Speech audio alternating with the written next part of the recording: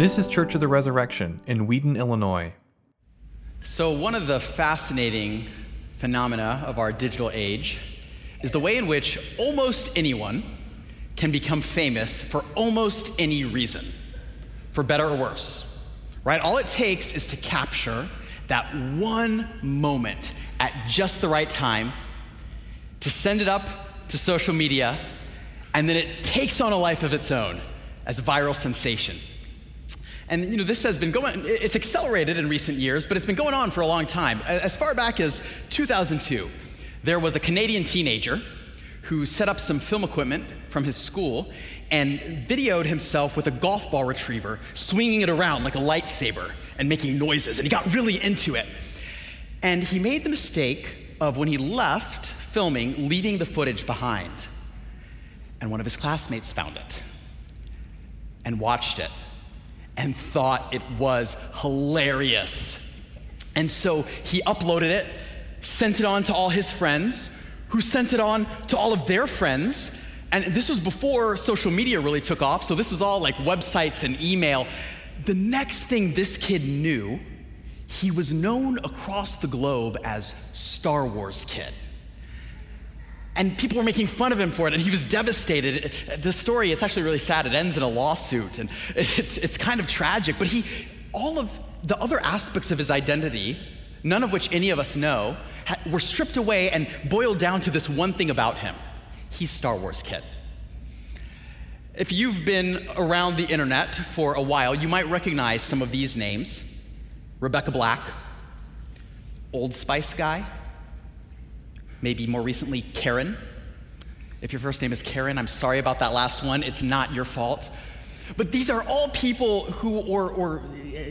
characters who have come to be known for just one thing about them. And what's amazing is that even famous people are not exempt from this phenomenon. If I say the name Rick Astley, if you know who he is, you giggled, because you associate him with a prank called a Rickroll. A Rickroll is when you get an email from someone that it's got a link, it seems very innocuous. It says, hey, check out this great sermon that Deacon Will preached last week. And you're like, great, I'll click on it.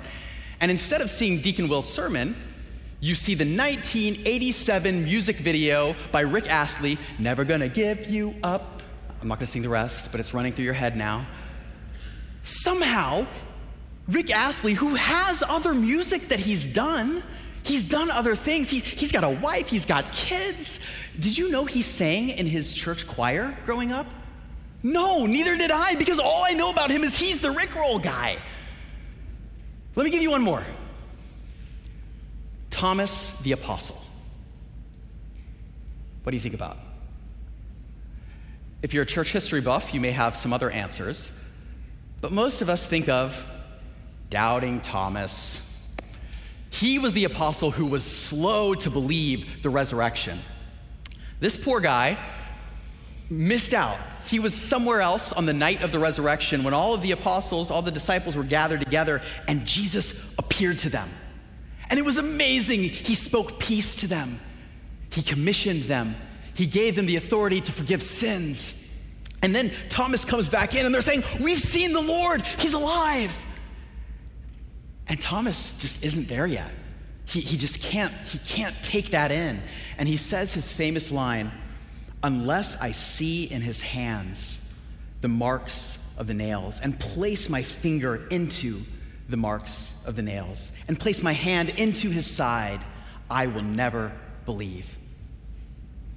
And because this one incident went viral, he has been forever dubbed Doubting Thomas.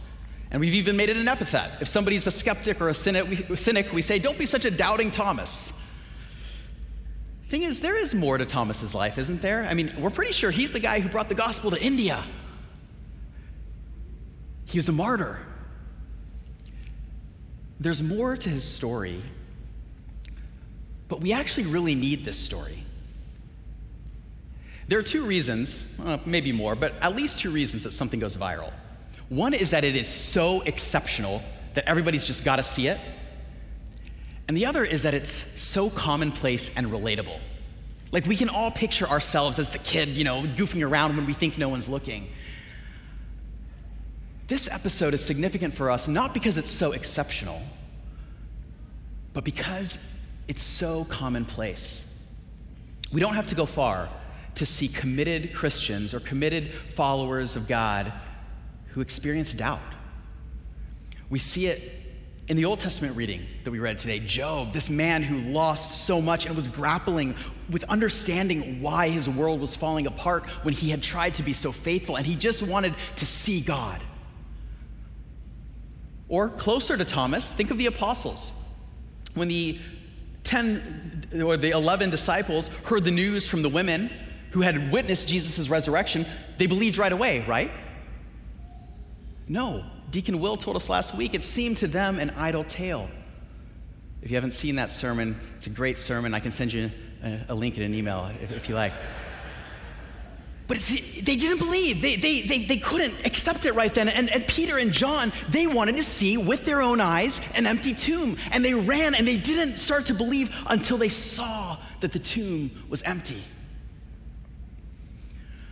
But we don't have to go back to the Bible to know that Christians wrestle with doubt, right?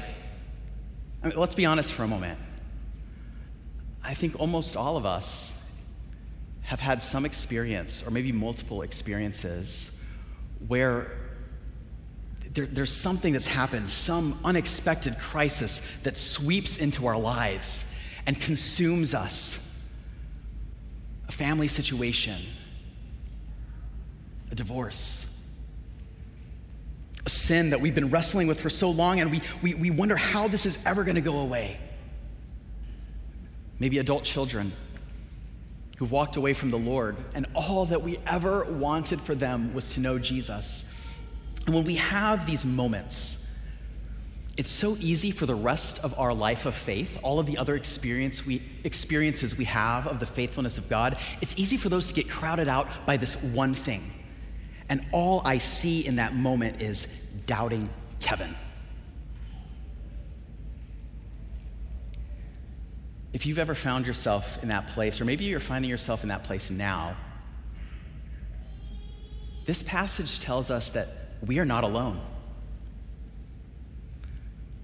Now, I'm not saying that doubt is some kind of Christian virtue or something that we want to aspire to, but neither is it something that we have to be afraid of. We can see that it has been part of Christian experience from the beginning. As Christians, part of what we want to do is to learn to live all of our lives as a Christian, right? We want to live well as a Christian. We want to love well as a Christian. And I think we can learn to doubt well as a Christian. So that's the question that I want to ask today. How do we doubt as Christians? Or put another way, what is different about Christian doubt? I want to look at 3 characteristics of Christian doubt that set it apart from skepticism or cynicism. And the first one is this: Christian doubt has an underlying foundation of trust. When you look at Thomas, when you read about him in the rest of John, right? We've got this episode here in chapter 20, but in John 1 through 19, you see a portrait of a man who is Jesus' man, 100%, totally committed. Until this episode here, he's got 2 speaking parts in the book of John. The first one happens right around the story of Lazarus. Jesus has received word that his really good friend Lazarus is sick. But instead of going to him, he waits for a couple of days. And then he tells his disciples that he wants to go see him. And the disciples don't want him to go because they know that Lazarus lives near Jerusalem in Judea, and there are these people in Jerusalem that want to kill Jesus. And so Jesus clarifies that Lazarus has died. And what they don't know yet is he has a plan to raise Lazarus from the dead. But he tells them that Lazarus has died. And then he says, "Come, let us go to him." Thomas hears this, and he puts 2 and 2 together. He realizes Jesus has talked before about dying. And Jesus is saying, let us go to Lazarus, who is dead in the grave. Is Jesus going to Jerusalem? And is he going to die there? And this is how Thomas responds. He says to the other apostles, "Let us also go, that we may die with him." It's hard to read that and think of Thomas as like a aloof skeptic. He wants to be with Jesus, live or die. He completely trusts this man. A few days later, Jesus gathers his disciples together for the Last Supper. And he tells them that he's going to be going away, but that they know the way to where he's going. And Thomas stops him and says, "Lord, we do not know where you are going. How can we know the way?" Once again, we have a man who wants to be with Jesus wherever he's going to be. And so I think it's pretty clear that Thomas's challenge here, in this incident of doubt, his challenge here is not that he isn't sure about Jesus, that he somehow doesn't trust Jesus. And I highly doubt that it has to do with skepticism about whether dead people can rise from the dead. Because remember, just last week, he saw Jesus raise Lazarus from the dead. So he knows that people who are dead can become alive again. So something else is happening here. And I think it's really important that we grapple with it because it changes the way we understand this story. This episode isn't here as a call for blind faith for the skeptic. It's not a call to leave intellect at the door. It's not accurate for us to paint Thomas as some kind of modern skeptic who Jesus is trying to get to just believe without any evidence. Thomas is already a believer who's having trouble making sense of something that he has experienced. With his own two eyes, this man who wanted nothing more than to be with Jesus until the end, he had to watch from a distance as his Lord, his King, his best friend was mocked and tortured and ultimately killed. He saw this with his own eyes. And if someone was going to come to him and say that everything that he had seen had become untrue, had been undone, he wanted to see that with his own eyes because he saw the disappointment with his own eyes. Thomas's doubt is not so much about theological doctrine or even the person of Jesus. It's about his own immediate experiences and circumstances, grappling with that. Isn't that how it is so often for us? We have an experience of pain or loss or disappointment, and that experience feels so immediate, so tangible, that it makes God's promises, even though we might believe them deep down, feel distant and intangible. I want you to know in those moments, it's okay to ask God to show up. We see it again and again in the Bible. It's okay to say, "Lord, I am having a hard time believing that this situation is going to be okay. I have a hard time believing that you're in control right now. I need you to reveal yourself to me. I need to know that you're present in this." Friends, that's not a prayer of skepticism. That's a prayer of faith. And if God is already our foundation, if he's already put a foundation of trust in us, if we've already learned to trust Jesus, then Jesus' words to Thomas are for us too. Do not disbelieve, but believe. He's not asking us to be an optimist. He's not asking for blind faith. He's asking us to trust the Savior with the scarred hands that we have already come to know and love. But how do we actually do that?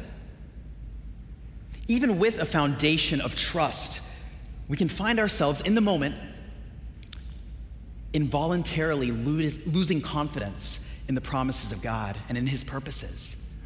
In that moment, it can be so hard. So how do we move forward? Well, that brings us to the second characteristic of Christian hope.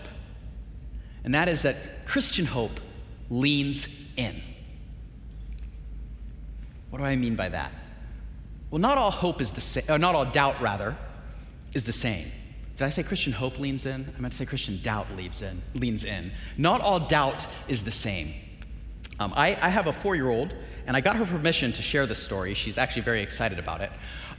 She has decided that she doesn't like any food that she has not tasted before. So if you present something new to her, she'll push it back and say, "I don't like that. It's yucky." Sometimes, if we tell her she has to try it, she'll take a little piece, put it in her mouth, and then spit it out right away. "I don't like it." She's already made up her mind about that food. And she's using her doubt as a way to avoid any new experiences. She's pushing back. She's leaning back with her doubt. Jesus faced this kind of doubt all the time in his ministry. There were these religious leaders who kept asking Jesus for a sign. And Jesus wouldn't give them one because he knew they had already made up their mind about him. In fact, one time they did see him heal a man with a withered hand, and they just got mad at him for doing it on the Sabbath. They were already leaning back in doubt. Their doubt was an excuse not to investigate. But there's another kind of doubt too.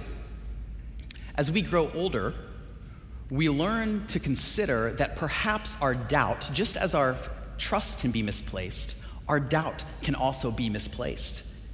And we learn that sometimes, despite our doubts, we can lean in. You know, I was out of college before I tried avocado for the first time. I was just convinced that it didn't seem like a food that I would like. It was green and smelled kind of funny, and I just didn't want to try it. I felt like my life was complete without it. And then I started dating my now wife, who loved guacamole. And I thought, gee, it would be convenient if I liked avocado. And so I tried it. And it turns out I did like it. But it's not as though I was it's not as though I was convinced. I thought through all the arguments for eating avocado, and I became a believer, and then I had some avocado. I was doubting that I would like it from the very moment that I picked it up to when it passed my lips until I tasted it. I was still doubting, but I leaned in with those doubts. Jesus encountered this kind of doubt too. And this kind of doubt Jesus met. There was a man whose son had been tortured by a demon, and this demon would thrash him around and would injure him, and he's afraid for his son's life. Nothing that he tried worked to help his son. He brought his son to the disciples. The disciples tried to cast out the demon. The disciples couldn't do it. And so finally he brings his son to Jesus. He's desperate. And he says, "If you can do anything, have compassion on us and help us." Notice he said, "help us." It's not just his son. He needed this. And Jesus says to him, "If you can, all things are possible for one who believes." And this is what the Father said: "I believe. Help my unbelief." And that was enough. Jesus healed his son. Did the man have doubts? Yes, he did. It was an if statement. But he also trusted Jesus with his doubts. And that was enough. The same thing happened with Thomas. Thomas was struggling with unbelief, but he wasn't leaning back in doubt. I believe he was leaning in. Do you know why I know that, or why I think that? Because where was he? 8 days later, after he'd missed out on seeing Jesus, where was he? He was with the other disciples. He didn't go back home to wherever his family was. He stayed in the place where if Jesus was going to show up again, he would be there to see it. I just want to say to some of you, you might actually be in a place right now where this is very real to you. You're wrestling with some serious doubt. Maybe you feel like the Lord has not been meeting you in Scripture. You're praying and it feels like they're just bouncing off the walls. You go to church and it's just kind of feels like the same thing. but I noticed that you're here today. Or maybe you've tuned in on the live stream. And just by being here, just by coming to the place where Jesus is likely to show up with the people of God, you've leaned in. You've taken a small step of faith. And God says that if we look for him, we will find him. If we look for him with all of our heart. Now that moment of discovery, that moment of hope breaking through the doubt might not happen right away. The disciples had to wait until the evening to see the resurrected Jesus. Thomas had to wait a week. There were people in the Bible who waited much longer. But God wants to reveal himself. Jesus wants to reveal himself to those who are seeking for him. And because Thomas was leaning in, when the moment came that Jesus broke through his doubt, Thomas was ready to worship. And this, friends, is the third characteristic of Christian doubt. Christian doubt ultimately gives way to worship. Have you ever witnessed something truly unbelievable? Like something that you thought you would never see in your lifetime?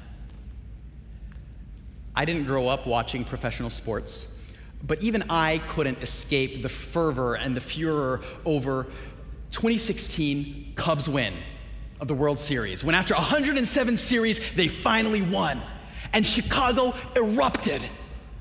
There were celebrations, people looking at each other, people who had waited their whole lives for this moment, and 5 million people descended on the city of Chicago in what is estimated to have been the 7th largest gathering in human history.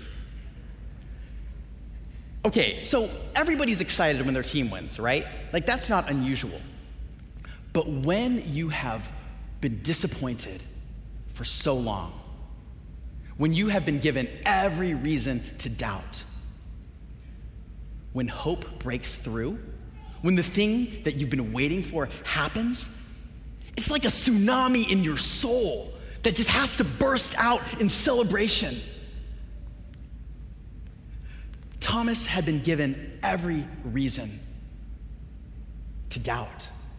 He had seen his worst fears realized on the cross when he couldn't even be with Jesus as he was suffering, and he saw his Lord crucified. And so when he sees the risen Jesus, the experience is so shockingly amazing that his response is to fall down in worship. And not only that, but he makes the most profound proclamation of Jesus' identity that we see in the Gospels. Because a lot of people call Jesus Lord, a lot of people call Jesus Messiah, but he says, "My Lord and my God." Thomas's experience of doubt made his worship even more profound when he encountered Jesus. I was recently talking with a friend of mine who had spent a long time away from the church, and he'd kind of hit rock bottom and came back to church several years ago, and he met Jesus. He had an encounter with Jesus, and he kept leaning in to the promises of God through some really hard circumstances. And as we were talking, I was just struck by the sheer gratefulness of this man for his Savior, the sheer joy in the life that he has in Jesus.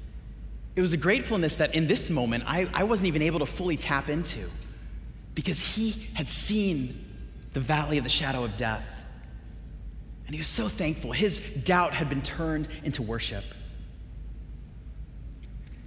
Now, we might be thinking, okay, that's good for him. That's good for Thomas. But listen, Kevin, you don't know what I'm dealing with. What about me? You don't know how long I have asked the Lord to take this thorn from my side, to take away this sin, to fix this problem. There's this relationship that fell apart, and I don't understand what happened. And I'm trying to heal, but I can't heal from it. It is so raw.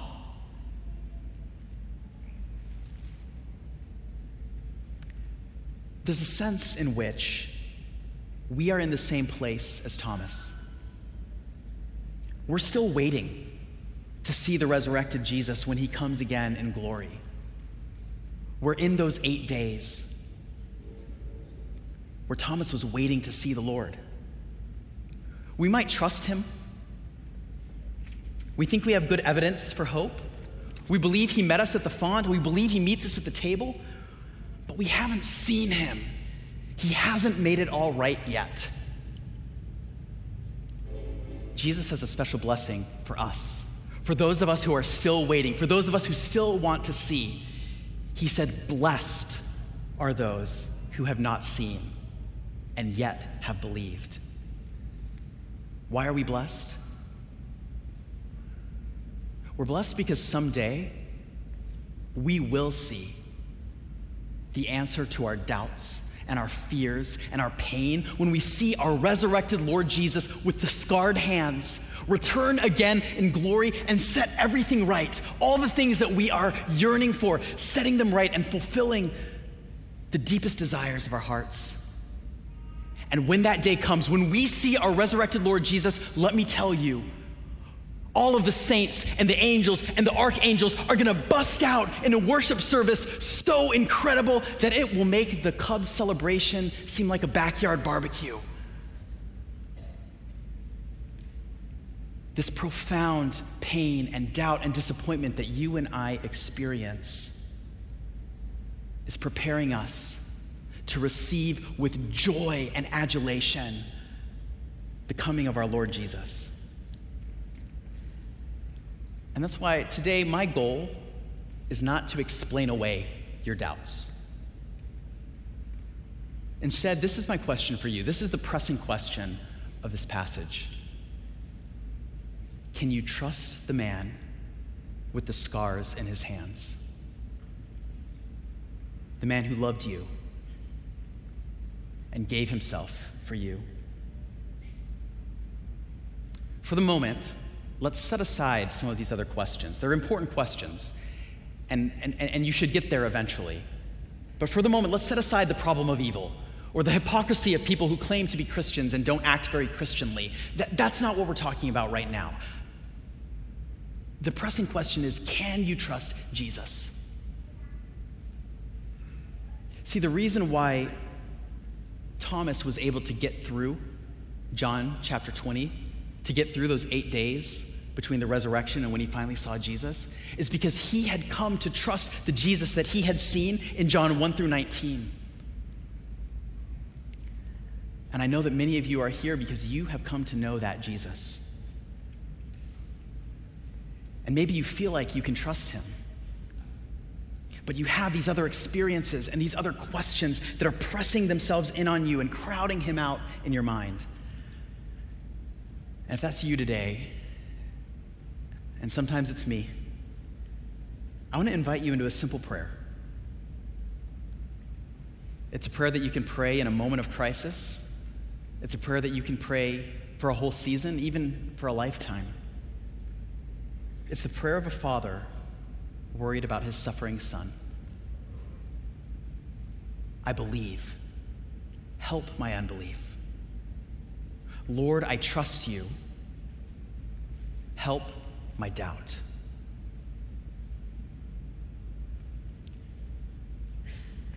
Jesus, hear that prayer of our hearts. Jesus, we trust you,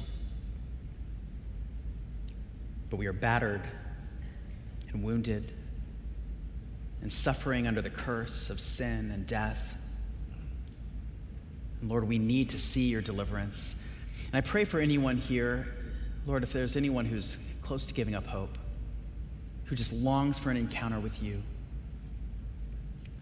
I pray that you would meet them at the table this morning, that you would meet them in the embrace of a brother or sister, that you'd meet them in your word. Reveal yourself to us, we pray. In the name of the Father, the Son, and the Holy Spirit. Amen. Thanks for listening. Our vision at Church of the Resurrection is to equip everyone for transformation. As part of that vision, we love to share dynamic teaching, original music, and stories of transformation. For more of what you heard today, check out the rest of our podcast. To learn more about our ministry, visit churchres.org.